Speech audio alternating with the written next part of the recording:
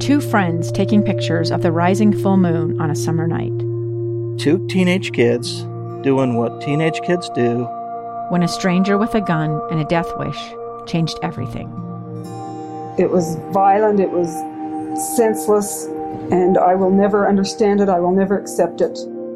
I'm Amy Donaldson, and unfortunately, we're all too familiar with stories about how violence shatters lives.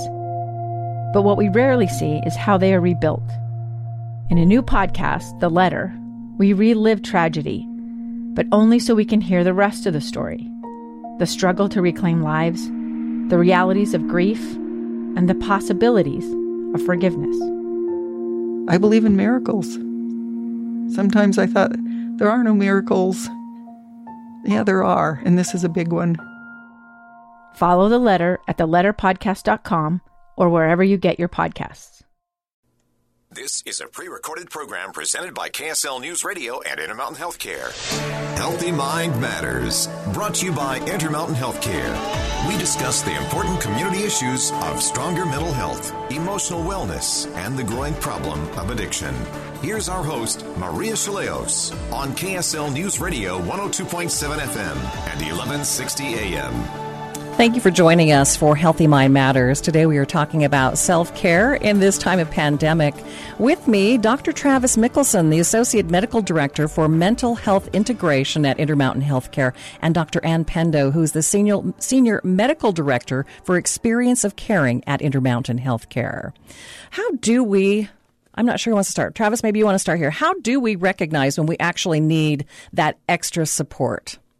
Well, this is something that Ann and I were talking about, and maybe I could focus specifically on teenagers for a moment, because I think our teenage population is one group that is really struggling, since teenagers they are so wired to be with their friends and away from their parents, and we're forcing them to be at home with us and not able to be with their friends where they would like to be. And so Ann and I were talking about how do we be there for our teenagers and know when our teenagers need help. And one of the things we agreed on is, we just have to make sure that we create those moments and opportunities, because we don't know when our teenagers are going to want to reach out to us and talk with us about how they're feeling. And so we need to make sure that we provide those opportunities and spaces, because you just never know when your teenager is going to want to reach out. And I think that might be a model that we could follow as we think about our own self-care, is regular check-ins. And if we just get used to doing regular check-ins, there maybe several days out of the week we might decide we're actually doing quite well, but there might be 1 or 2 days out of the week that during our regular check-in with ourselves, we might identify that this is definitely one of those days when I need to grab the dog and go for the walk, get up into nature and spend just a few minutes just looking out at the mountains. And so that might be one way we could approach that. Ann, what would you like to add? I think that as we think about recognizing the need, I think Travis's point about being present and aware of what's around you and those around you is really important. I think recognizing that you don't need to fix it for someone, whatever that you think that fix is, but being able to just sit with them, be with them, listen to them, let them tell their story, what they're feeling, is really important. And I think I like the idea that Travis shared of having those regular check-ins, because then it starts to become a habit of how we're looking after and for each other. I think what you're saying is so important, because I think oftentimes as a parent, even though my children are now young adults, I want to fix everything. I'm always the one that thinks, I need to fix something. And if I don't know how to fix it, then I am just kind of at a loss. Yes, I think that's our mindset as parents, and certainly something that I've had to learn as I parented children, and now I'm more of a consultant because my children are grown.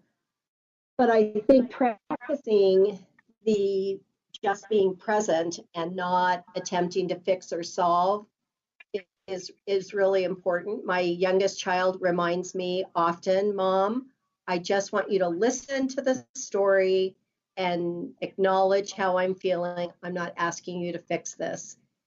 And that's a good reminder for me because I automatically go into that fix mode. And as I think about, that this is a way to connect with people and create that safe space for them to share. I know that you had wanted to talk about, what happens when you're having that conversation and someone shares something with you that may indicate that they need additional support or additional resources that really are out of our expertise. And I know Travis has worked hard on putting some things in place that are really important. So I'm going to pass the mic over to him to talk a little bit about that. Yes, this is something that we really want to make sure that your listeners are aware of. During this time when we are social distancing and a lot of businesses seem to be closed, your primary care doctor is still working.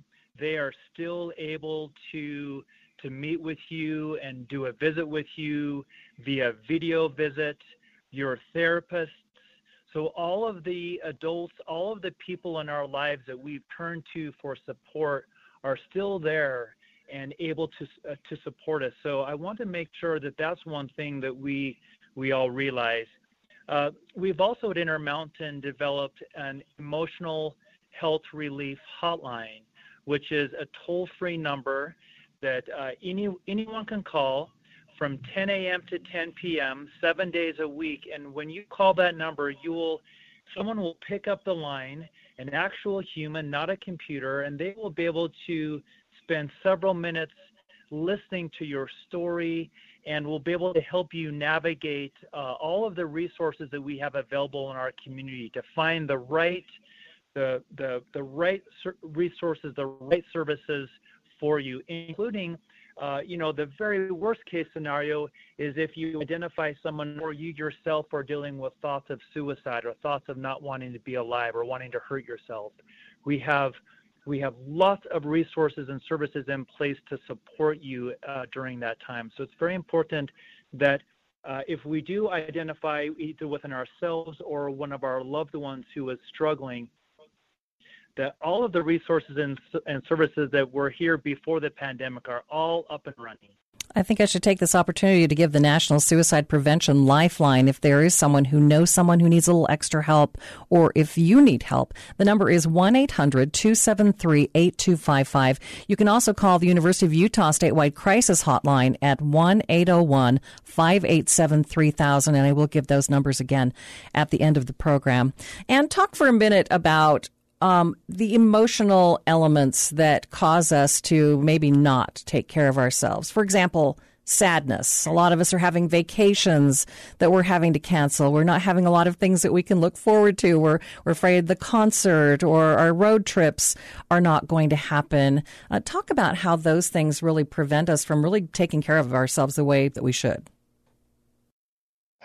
Well, I think that as you were talking, I was thinking of all the things that I had been looking forward to that are now being rearranged or postponed because of our changes in our life today. And I think that acknowledging the sadness, kind of the grieving that I'm not going to hold that grandbaby in my arms, and that vacation that I've planned for a year isn't going to happen. Acknowledging the feelings of sadness that go with it rather than trying to pretend that I'm not disappointed is really important. And that to me is a step of self-care, is recognizing that I was really looking forward to those things. And I'm really sad that that's not going to happen for me. That's been really useful. Travis, what would you add? Well, I was thinking about just my role as a parent and thinking about all of the children and, again, teenagers out there that are also dealing with a huge amount of loss. And I think Anne's right. The way to think about it is that grieving process. And so for us as parents, how we can support our children and our teenagers who are dealing with this is really giving them a space and opportunity to express those emotions and to let them know that that's okay and that's normal for them to experience this, and that we don't have to solve their problems. We can just be there to listen and to support them. I think that that's really an important thing for our children and for our teenagers, because as they are dealing with this really unprecedented time that they're never going to forget, they're going to be experiencing this stress in a lot of different ways. It might seem like sadness one day and anger the next day, and frustration and anxiety and worries and withdrawal. And one of the things that they're going to be looking at as they're trying to process all of this and find ways of coping is that they're going to be looking up to us as parents. And so it's so important for us as parents to make sure that we are really managing our own stress and really role modeling for them how to cope, how to use good, healthy strategies. This is probably one of the most powerful times we have as parents to really influence the way our children and teenagers manage with stress, because we know that they will be dealing with other stressors in their future. And so it's a great opportunity for us as parents to be role models. Right. And did you want to add something about that modeling and the importance of it? Well, I do think that our children look to us as examples. And I used to believe that it was not okay to describe the feelings that I had when I was disappointed or sad. And being able to put a name to the feelings that I have is a really great way of showing them that this is healthy, this is what we do. When I'm feeling this is the name for it. Giving that name somewhat gives you that sense of power. I'm looking at Travis across the lobby as we're talking, and he's shaking his head. What else would you say to that, Travis?